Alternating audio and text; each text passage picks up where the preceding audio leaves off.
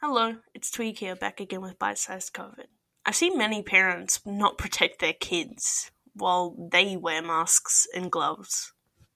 Letting them touch everything, be close to other people, running in shopping centres. I don't think people understand that, sure, a child may have a stronger immune system than an old person, but it doesn't mean they won't be affected by this virus. This sort of behavior towards children, especially in public places like shopping centers, is only going to put many, many lives in danger. A child could look like they have the common flu, but in reality have the coronavirus. So please, protect your children while you're out with them in public.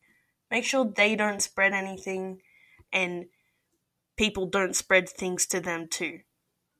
Please stay safe during this quarantine. Stay inside, wash your hands, and talk to your loved ones. Thank you.